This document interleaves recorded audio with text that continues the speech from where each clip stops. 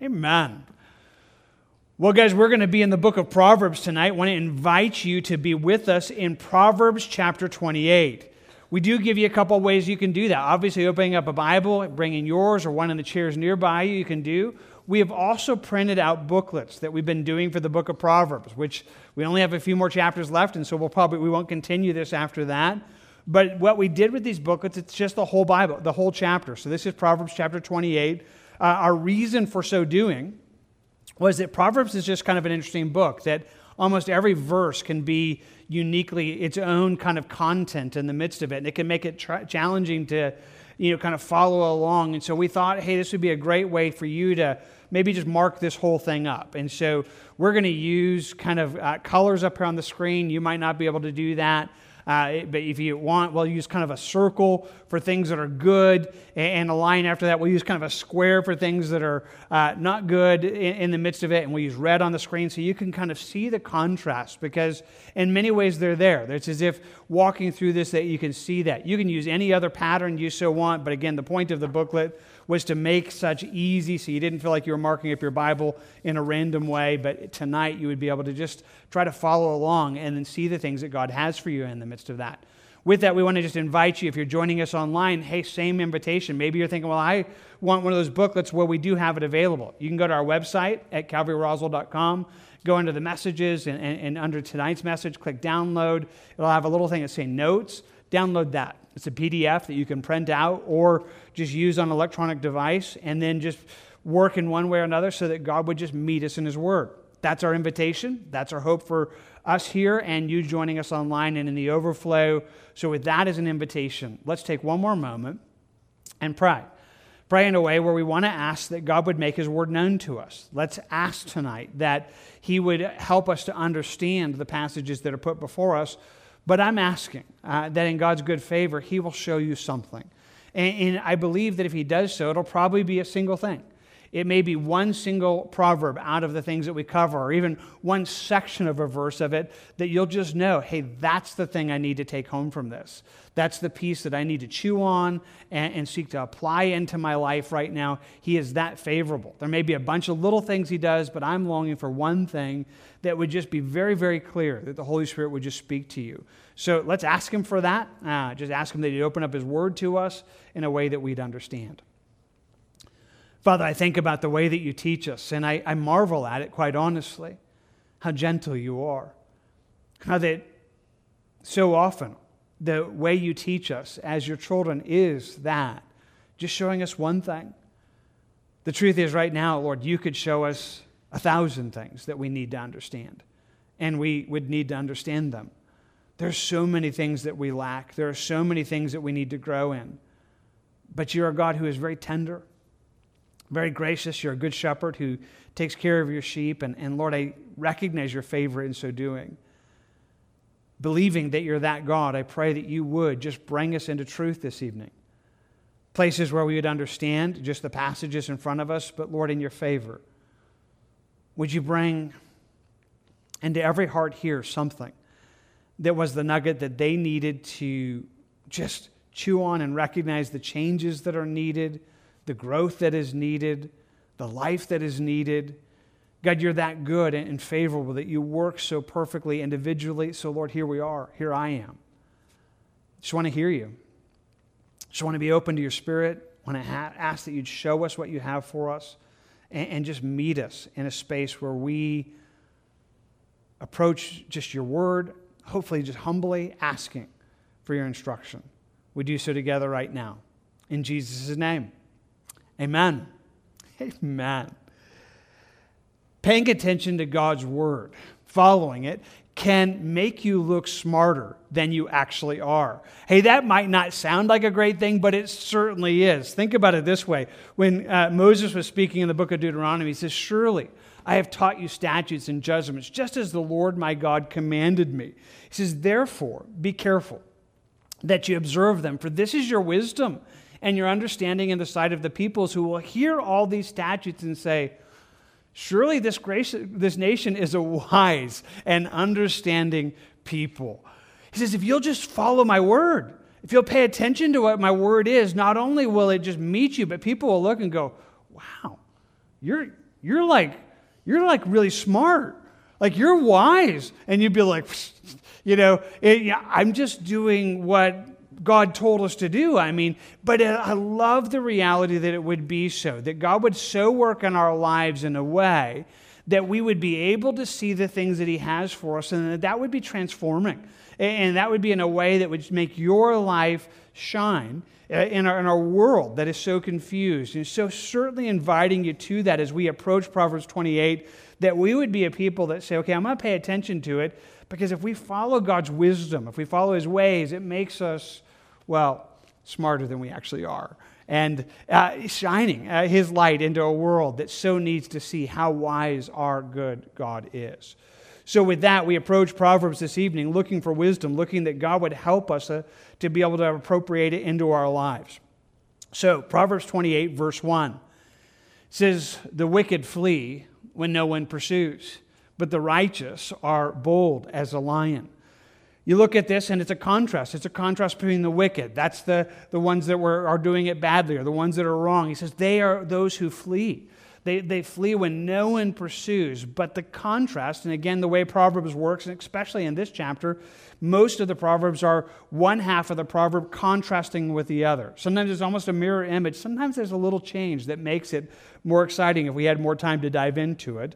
But here, it's a pretty easy contrast. So the wicked flee when no one pursues, but the righteous, in contrast to this, they are bold as a lion. Now, this is one of those fun proverbs. You might have seen it. This is one of those proverbs that makes a really good meme, kind of thing. And so you probably have maybe seen them. For some of you guys to see those. And so it would say something like this. I wanted to go jogging, but Proverbs 28:1 says the wicked run when no one's chasing them. So there's that, it's like, it's a good reason not to jog, like right there. If you're a jogger, hey, that's great. I'm not. So it's a good one for me right there. That said, it's obviously not talking about exercise, but it's contrasting two different people. The wicked, who are opposite the righteous, opposite those who are doing right and having a right life before God. He says the wicked, they find themselves fleeing. And there's probably much that looks into a guilty conscience, into the guilt that kind of bears into life. And out of that, there's just a fear that makes them constantly afraid, constantly moving away from this. But the contrast is so helpful. The righteous. And the Bible would say that those who are righteous, we're not righteous in our own merit. We're righteous in Christ. That Jesus is the one that brings us into a right relationship with God. And that relationship enjoyed makes us bold as the lion.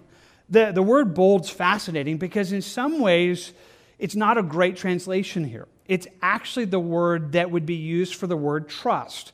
For example, it is that one that's used in the famous verse in Proverbs 3:5 that says, trust in the Lord with all your heart and lean not on your own understanding. In all your ways acknowledge him and he would direct your paths. And there in that Proverbs inviting us into a place of confidence in God, inviting us into a place of trusting him. That's the word that's used here, and that's exactly what it's referring to. It's referring to a confidence that isn't arrogance. He's not saying, hey, the righteous are arrogant and they walk around arrogantly. No, he says, hey, when you're right, there's a boldness that can make you, in many ways, as bold as a lion. And the idea is almost imagining that in some kind of jungle safari kind of thing, and you look there and the lion, kind of the king of the beast, walks around without a lot of fear. They don't look there and go, oh my, a deer. It's like, oh my, an antelope. I was a little bit, they're like, oh my. You're the predator, you're the one that looks at those things and everyone's afraid of you. He says there's something about watching a lion kind of navigate life that could look like a believer who's doing well. That's like, kind of navigating life. I'm kind of navigating the world. I'm kind of navigating what's there. And I feel confident. But my confidence isn't that I'm arrogant and just full of myself. My confidence is that I'm confident in God. I trust him. When I trust him, when I am doing the Proverbs 3, 5, and 6, trusting in the Lord with all my heart and not leaning on my own understanding, there's a way that can just make you navigate life in a way that much like a lion is just moving freely, you could so move. But so very opposite the wicked. So very often, the opposite, those who aren't trusting God, who aren't doing well with Him, where fear and guilt seem to permeate so many of their decisions and so much that's there. We can look at this at a big contrast between those who are unbelievers and believers. And obviously this evening, we're calling you, if you don't know Christ, to come to Christ, that there's a rescue from guilt that would draw you into a peace. But the reality is that sometimes this is even present in the life of a believer. And some of you could even note how this works in your life.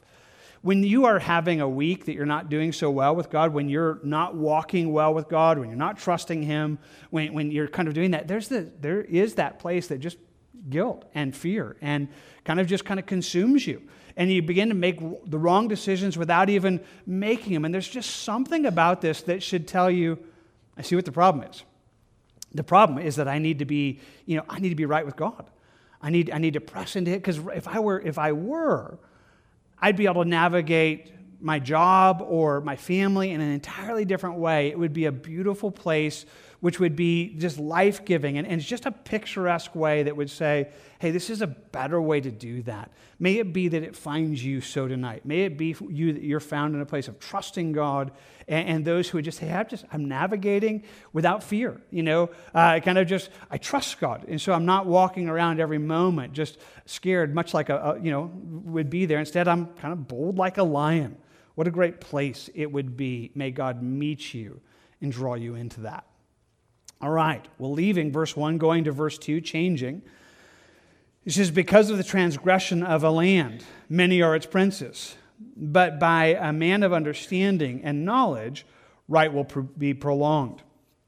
So he gives us this picture. He says, okay, because of transgression, because of sin, because you have a land, a nation, a city that's walking in rebellion, doing the wrong thing, sinning against God, he says, then that would mean many are its princes, or many are its rulers. Now, that's just a good place for us to pause and just think that part through for a moment. He says, this is what this does. This is what sin produces. Dave Guzik, in his commentary on it, says, to have many princes or rulers or officials is not seen as a blessing. This speaks of how large, complex, and multi-layered government can be a curse to a people.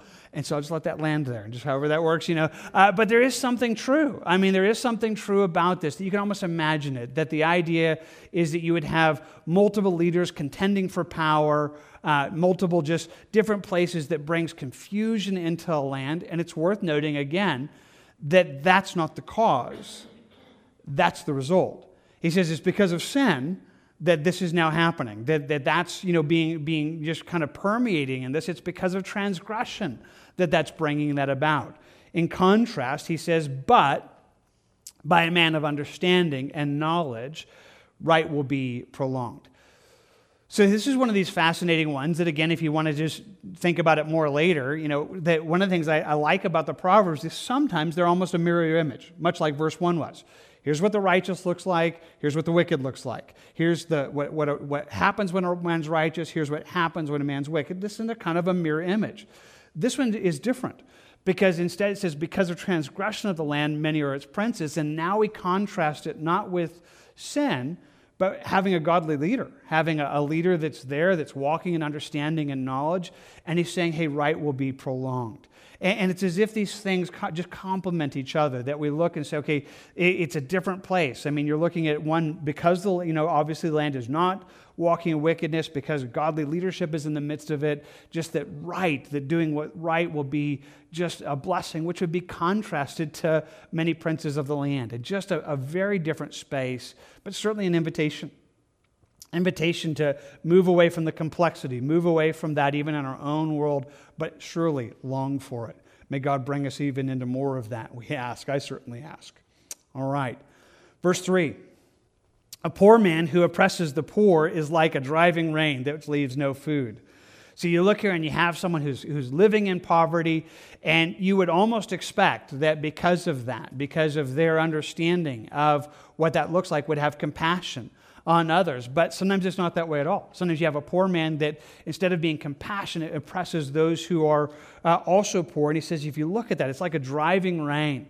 Not like a beautiful rain like we have outside, but the kind that destroys crops and destroys everything that's there, that leaves nothing, leaves it absolutely decimated. And it's this picture of something that maybe could have been, should have been a blessing, is now become a curse, and just a sorrowful moment in that. And you can almost just imagine this and how true it is to look at that. I find myself thinking of when Jesus would share this about even sin, that he talked about those who, the servant who was forgiven, a debt that he couldn't pay, just one that was so massive and so big.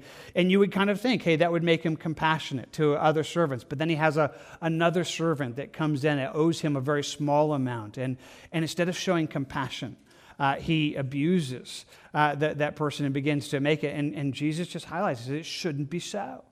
Like, that ought not be that way. In fact, that will bring in God's judgment into the midst of that. And so in many ways calling that wouldn't be that place. And so it wouldn't be that place for us, that our own weaknesses, our own kind of poverty, whether it be physical or spiritual, should give us compassion on other people. That should be altogether reason enough for us to shine that and not be oppressive to one another. May God rescue us from just such a horrible folly. Well, you can turn the page. Verse 4. Those who forsake the law praise the wicked, but such as keep the law contend with them. So those who forsake the law being the word Torah, having the idea of God's instruction towards us, certainly just in a big measure, we'd say, hey, this is God's word. So here you have someone who forsakes it, who looks at God's word and chooses, hey, I'm not going to do what this says. I'm not going to follow God. I'm going to reject his word. He says that person is actually praising the wicked. That when they do that, that's actually the thing that they begin to do. Now, in part, that's true, that in one sense, if you begin to reject this, the world shifts, that right becomes wrong and wrong becomes right, and it so often is the case that people begin to, esteem things that are the absolute opposite of this. And that's probably partially what's found in this verse, but it's also meant to just kind of assault the person that's there. Because here's the deal. For some people that are there that, they're no longer paying attention to God's word, no longer really doing it, but they would say something like this, well, I'm not a bad person. It's not like I want people to do bad. I'm just not doing what God says, but it's not like I'm, really rejoicing in those things are bad. It says, no, that's not true. To reject this book, to reject what God has, you've now become those who praise the wicked. You've now esteemed at the very moment that you reject what God says, at the very moment that you say no to God, you've put yourself into, pursuing and praising those who, live that out in its fullness. In contrast, he says, but those who keep the law, the moment you say yes to this, the moment you say yes to God, yes to what he has, that's going to bring you into conflict. That's going to bring you into conflict with those who forsake the law. There's just no other way about it. There's just no other way that's there, but just because of your relationship to the Word of God. It will do one or the other. If you love this book, you're going to be in conflict with the world. If you reject this book, you're going to be praising the wicked. There is no other kind of realm in the midst of it. There's kind of one or the other, and yet obviously the invitation is this. And in one sense, again, it's just worded in this proverb to kind of wake that person up, to wake up the person who's trying to live in this in-between place that would say, I'm not doing everything God says, but I just try to be nice to everybody. I just want to get along with everybody. And God's like, no. The moment you reject this, you're praising the wicked. And if you choose to do this, you're not going to get along with everybody. If you choose to do this, this is going to bring you into contention with those who reject God's word. There's no other way around it. That in one sense, to have no contention is actually one of those places that actually marks us not doing well. That in that sense, that just to obey God and hold his word will certainly bring us into it, but it's a good place to be. Obviously, my encouragement is that tonight, that would be you. That you would come and say, okay, yeah, that's what I do. I try to keep God's word, and yes, that brings me into conflict. I see that, but that's the road I want to be on. I don't want to try to live in this weird space of rejecting God's word and trying to get along with everybody because it's an impossibility, and it's wrong. It's a place where God would rescue. And so again, he just says it in a way that hopefully kind of explodes that and invites us into a better place. All right. Leaving verse 4, going to verse 5. Evil men do not understand justice, but those who seek the Lord understand all. Again, it gives us this place of contrasting. In one sense, we have evil men, those who are choosing to do the wrong thing is the kind of the subject matter here. And he says the very moment someone's living that life, they don't understand. There's no way to be able to be a judge, to be someone who can say, hey, this is right and this is wrong. The life that you live in that place destroys that, destroys the capability of that, destroys the space that it would be, and cannot happen that way, which is just a powerful moment right there. I mean, just to look upon a world where there are so many who are so opinionated against so many things, and yet there is a place of saying, your lifestyle, it's disoriented you right off the bat. If you're rejecting God and living a life that you'll never be able to say, okay, this is right and wrong. It just will take you in the wrong direction. But the contrast is beautifully so in a different way. Those who are seeking God, those who are seeking to put God first and seeking first God and seeking his kingdom, that begins to open up to us everything. That the door that brings us into understanding and seeing and valuing life, it is found here. It's found in that space. And it obviously doesn't mean perfectly. There's not any of us here that's like, well, I actually understand all mysteries. No, it's not true. But it is the space that would go there. And the point of this proverb is kind of simple, I suppose, but I hope it's clear. Good understanding. Being someone who's able to see life and understand it right, it has to do with your character before it has to do with your IQ. It has to do with, hey, being that right person, because if you're doing the wrong thing and you're living a wicked lifestyle, it's never going to work for you. You'll never be able to choose between right and wrong or be able to see it. But if you will seek God, if you'll say, hey, I want to be someone that knows God, I want to put God first in my life, it's an amazing thing. All of a sudden, he just begins to give you understanding. All of a sudden, you're just like, I see things more clearly than I used to see them. I begin to look at our world and look at things, and everything comes here, that if we would be those who would seek him, if we would seek the Lord, that he would bring us into that place of understanding. It's certainly just, again, a place where it would invite you there. And it's a good invitation. It's a good invitation that doesn't tell you, again, just tells you it's not about your IQ. It's about your character. And character changes. It will determine your ability to see life and understand it rightly. And that God would bring us to be a people that would seek God. That would fundamentally be who we are. That again, Jesus would say, seek first. Like number one, seek first the kingdom of God and his righteousness. Like put that first in your life.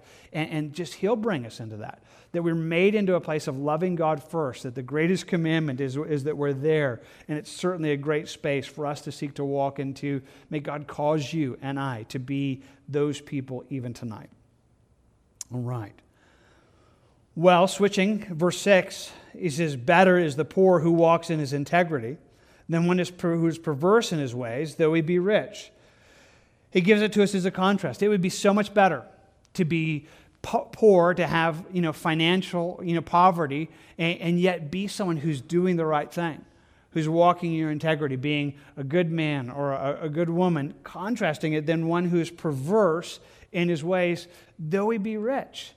And it's just this kind of interesting place where he's just telling us, hey, this would be so much better, that right now to choose integrity over riches, to choose and say, I want to be that, kind of in some ways, coming off of the verse that we saw before this, that, evil men don't understand, but those who seek God get this, that he's telling us, hey, we should choose that right place with God to be a person of integrity over everything else. That success or money or privilege or any of those things, those shouldn't be the thing that drives our life. And yet, what a scary thought that is.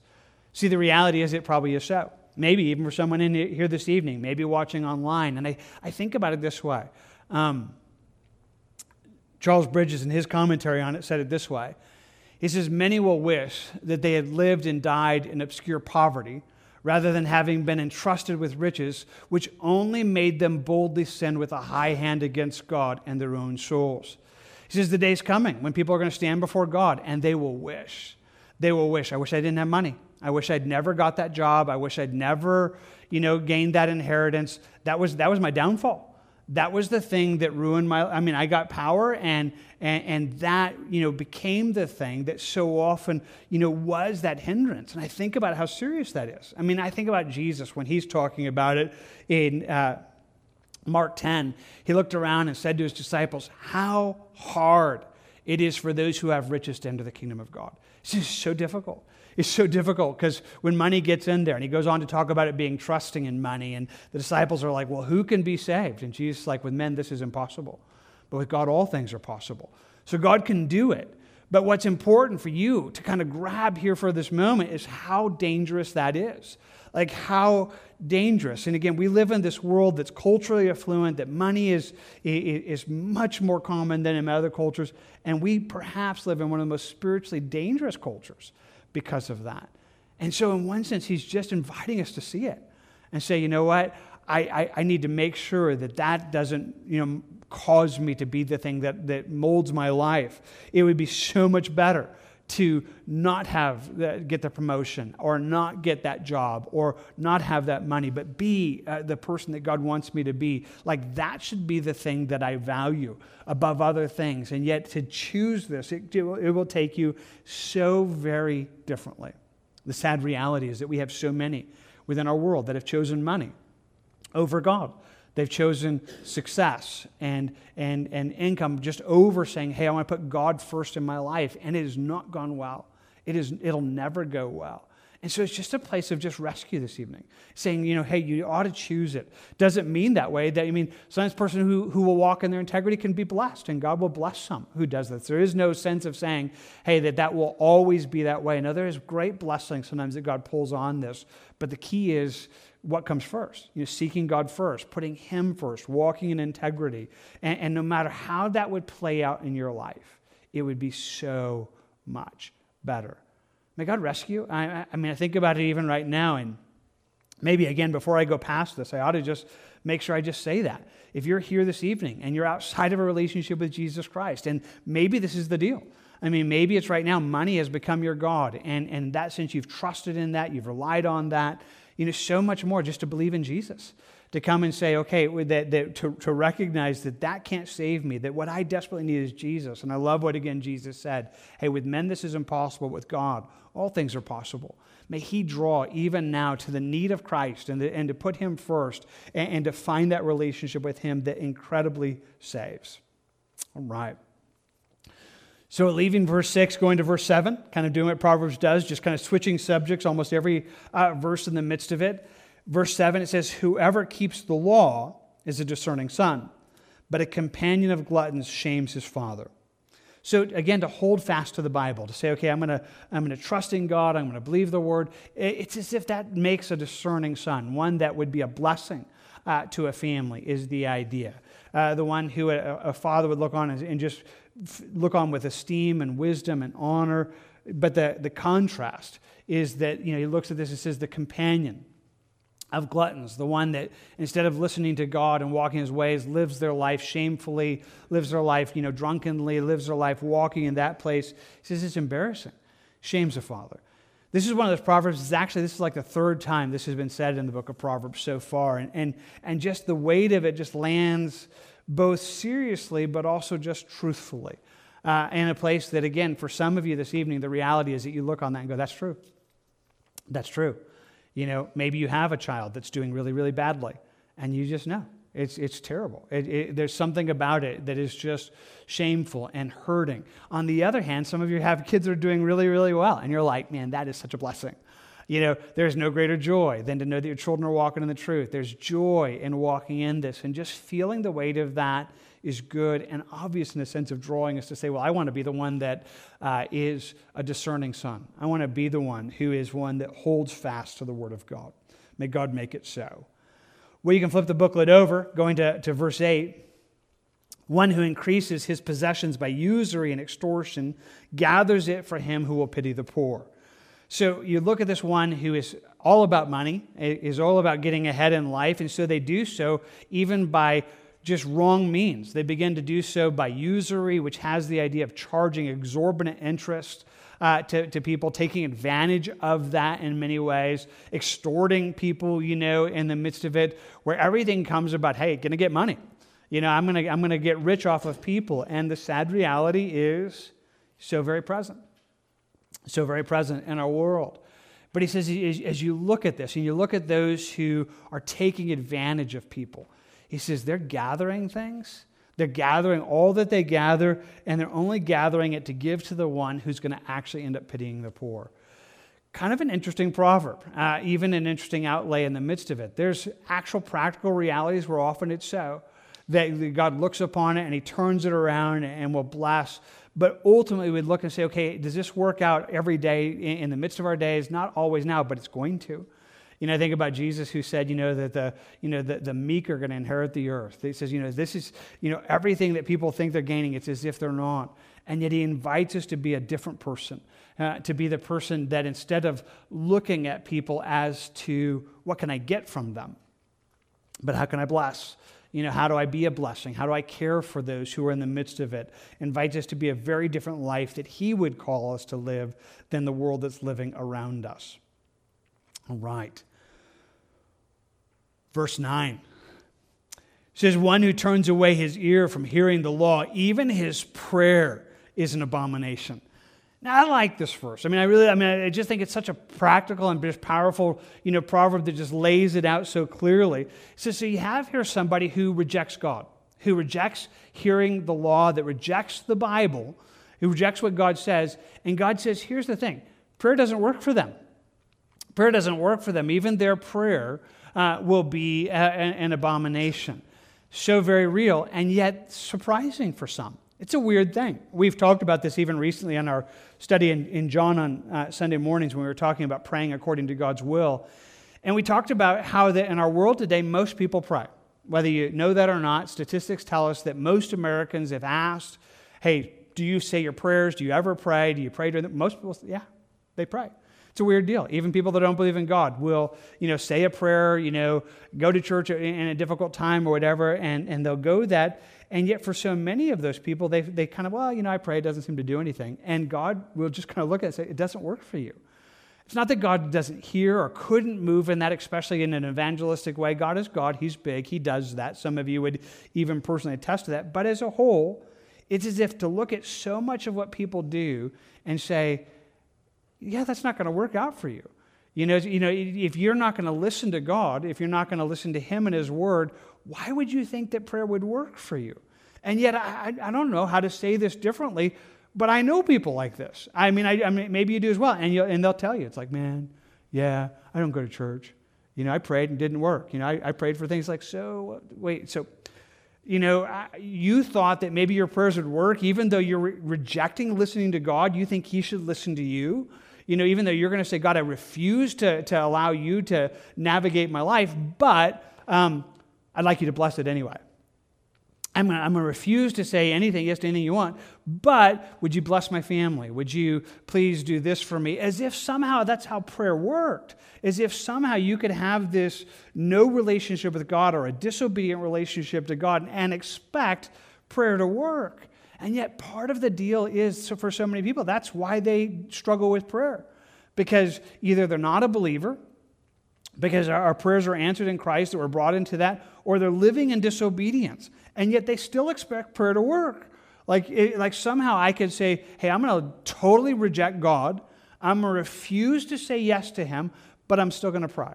And then they're like, well, it doesn't seem to work for me, Pastor. It's like, well, you might want to try obedience. You might want to try saying yes to God. You might want to say, okay, God, if there's sin that hinders my life, if there's that which is holding this back, because I know that you won't bless that. I know that you would never bless it if I'm choosing to reject you and your ways. I know that that would never work that way. I know it would never, in that sense, be a part of that. And he would invite us into a space of being able to walk into that, of being able to say, yes to God and yes to his ways. And would it be to God that he would even draw you to that this evening? That there would be a space of saying, okay, yeah, I need to see that that's how this whole thing plays out. I need to recognize that obedience is that which so often, opens that up. And even just in that place of saying, hey, we want to walk in that. We want to walk in his ways and the things that he would open up in the midst of that so desperately needed. And so much needed to be a part of that. May God just cause us to be those and be able to see what that looks like in our lives.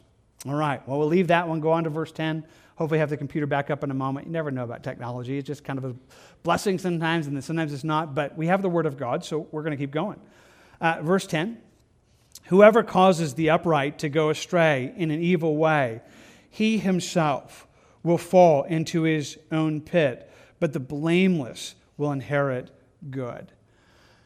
So God looks at this and he says, here's the thing. So if you have someone who they're actually causing people to do the wrong thing. They're causing the upright to go astray in an evil way.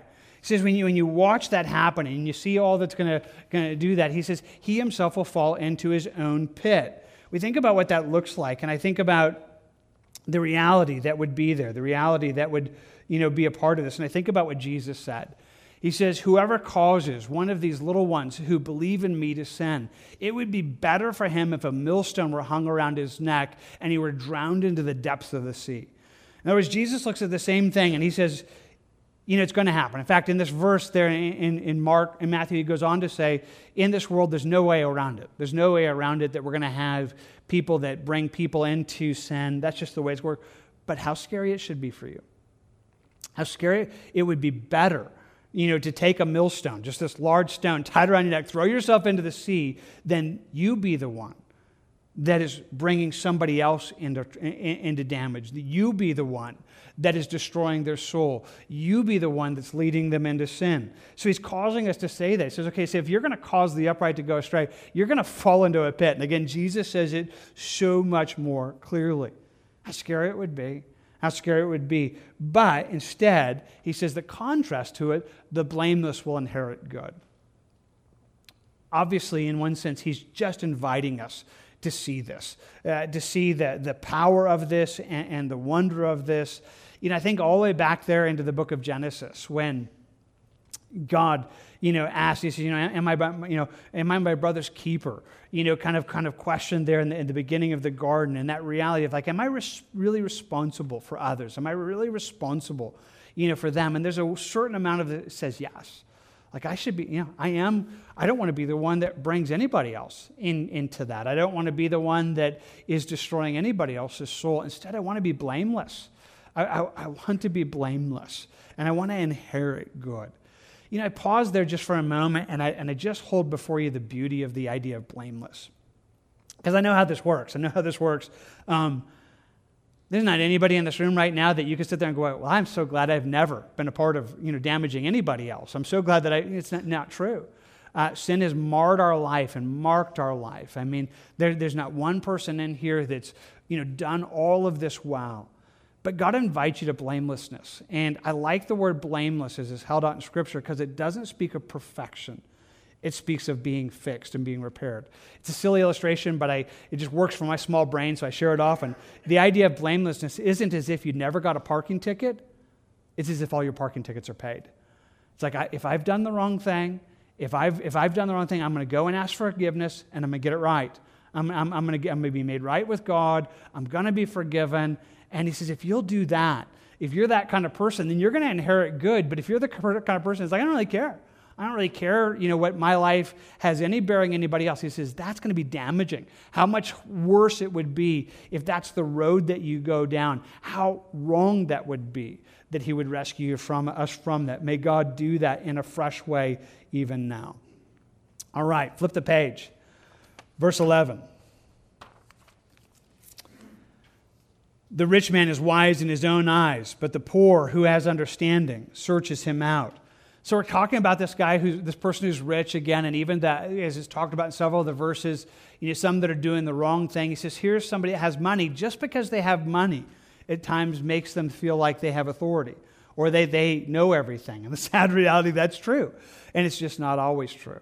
It's not always true. People don't always get money for the right reasons, but somehow money empowers people. But so much better it would be to be this person who's even poor, but has understanding. You would be able to see things clearly. It just invited us a few verses earlier that if we would seek God first, that would open up for us understanding. That understanding would be found in that. And he's just telling us that in that sense, it's not money that makes the world go round or money that makes everything clear. There's an invitation here that we would say, I want to have understanding. And you can even be poor, but be able to say, that's good, that's not good, that's true, that's not true. But that comes from that relationship with God. That comes from seeking him and seeking to be that one who walks in that, who has all that would be and all that God would have in the midst of that. All right. Verse 12. When the righteous rejoice, there is great glory. But when the wicked arise, men hide themselves. Kind of a simple proverb, but kind of clear in many ways. He says, when you look at this, when the righteous rejoice, when the person who's doing the right thing rejoice, or it has the idea of successful, almost behind the idea of rejoicing, when they're doing well or getting promoted or having any of those places, he says, when that happens, there's great glory. There's something about that when you watch that. The contrast to this is when the wicked arise, men hide themselves. Men will hide from it. It's just so very, very true. Even for the person who struggles and is even tonight wrestling with, do I want to follow God? Do I want to obey his ways? They will choose the righteous person. If they had to say, okay, who do I want to be my boss? Do I want to have, that person who's righteous and caring and kind, or do I want to have the person who's cruel and vindictive and selfish and, abusing and trying to take advantage of everybody? It's like, no, I'd rather want that, because it flows out of that. And even in the midst of us helping us see that, I think about it this way, the contemporary English version of this translation says it this way. It says, when an honest person wins, it's time to celebrate. But when crooks are in control, it's best to hide. It's just true. It's like, okay, when that goes, that's just better to stay away from it, because it's a place of seeing the damage that would flow into that, and seeing the damage that would so be a part of that, and so very true in our lives. So much in a place of just saying, okay, that's true in the way it works in the midst of it, but all of us to draw and say, okay, well, there is that place of wanting to be right. There's that one in a place of saying, okay, both righteous being rejoicing, but also us walking in it. I think about it, and I think about all that is, and all that God's kind of laying out in the midst of that. And I think about how, God draws us to this. In fact, I want to go back to verse 1. In fact, we'll kind of begin to wind our way down here this evening, because we're going to take communion here in a few moments. But before we do that, I want to take us back to verse 1. So if you want to just reverse in your booklet back to verse 1 and think through what we just talked about, and that's going to be where we land, because in some ways it ties into what we were talking about, that idea of being righteous. Because I like the way that this lays it out. Again, it says, the wicked flee when no one pursues, but the righteous are bold as a lion. The righteous are bold as a lion. That when the righteous are successful, there's that place of joy. I just want to pause and just tell you again that there's only one way to get there. It tells us in the book of Romans that the righteousness of God is revealed to us in Christ. That the only place that this can happen, when we really look at this idea of okay, so I want this. I want my life to be a blessing. I want to enjoy freedom. I want to have a boldness of a lion. That righteousness is only available in Christ. It's available in a relationship with him, that God, made a way for us to be righteous in Christ, that Jesus came, lived a perfect life. He died on the cross for our sins, paying the price for our sins, and rose again. When we come into a place when we're going to take communion tonight, that's what we're celebrating. We're celebrating what that looks like. We're celebrating that Jesus is the one that has come to make that possible, to bring us into this, that we're looking and saying, there's no way for me to get to that except through this. And then to see that, to see that Christ is the one that makes us righteous, that brings us into that. It's the joy this evening. It's the joy of that. And so again, I just want to say it this way. If you're outside of that, outside of a relationship with Jesus, we just proclaim Christ to you. There's no other way to be made right with God. There's no other way to have this outside of a relationship with Jesus. Tonight, if you don't have that, we invite you to believe upon Jesus and to be saved and be made right with God, finding yourself enjoying freedom and joy and blessing and understanding and everything else that's been unpacked to us in the verses that we covered this evening. Again, just inviting you there. That said, I recognize for many of you, you are followers of Jesus. And yet there is that place of continuing to seek to walk in that, continuing to seek to enter into that. And I want to invite you into that here this evening, into a place of what we just talked about a moment ago, blamelessness. To come into Christ and to say, okay, I want to recognize the cross. I want to recognize what Jesus did. And if there's anything that needs to be made right, if there's any place that you're out of step with God, it's a good moment to deal with that. To come into seeing Christ and seeing what he did for us and to find your life being just stepped back into that. I think about when Jesus first gave us this whole celebration of communion. He sat down and washed the disciples' feet as a picture of what we so often need at this moment. God, if there's anything there that it just would be cleansing, and then to draw us into this.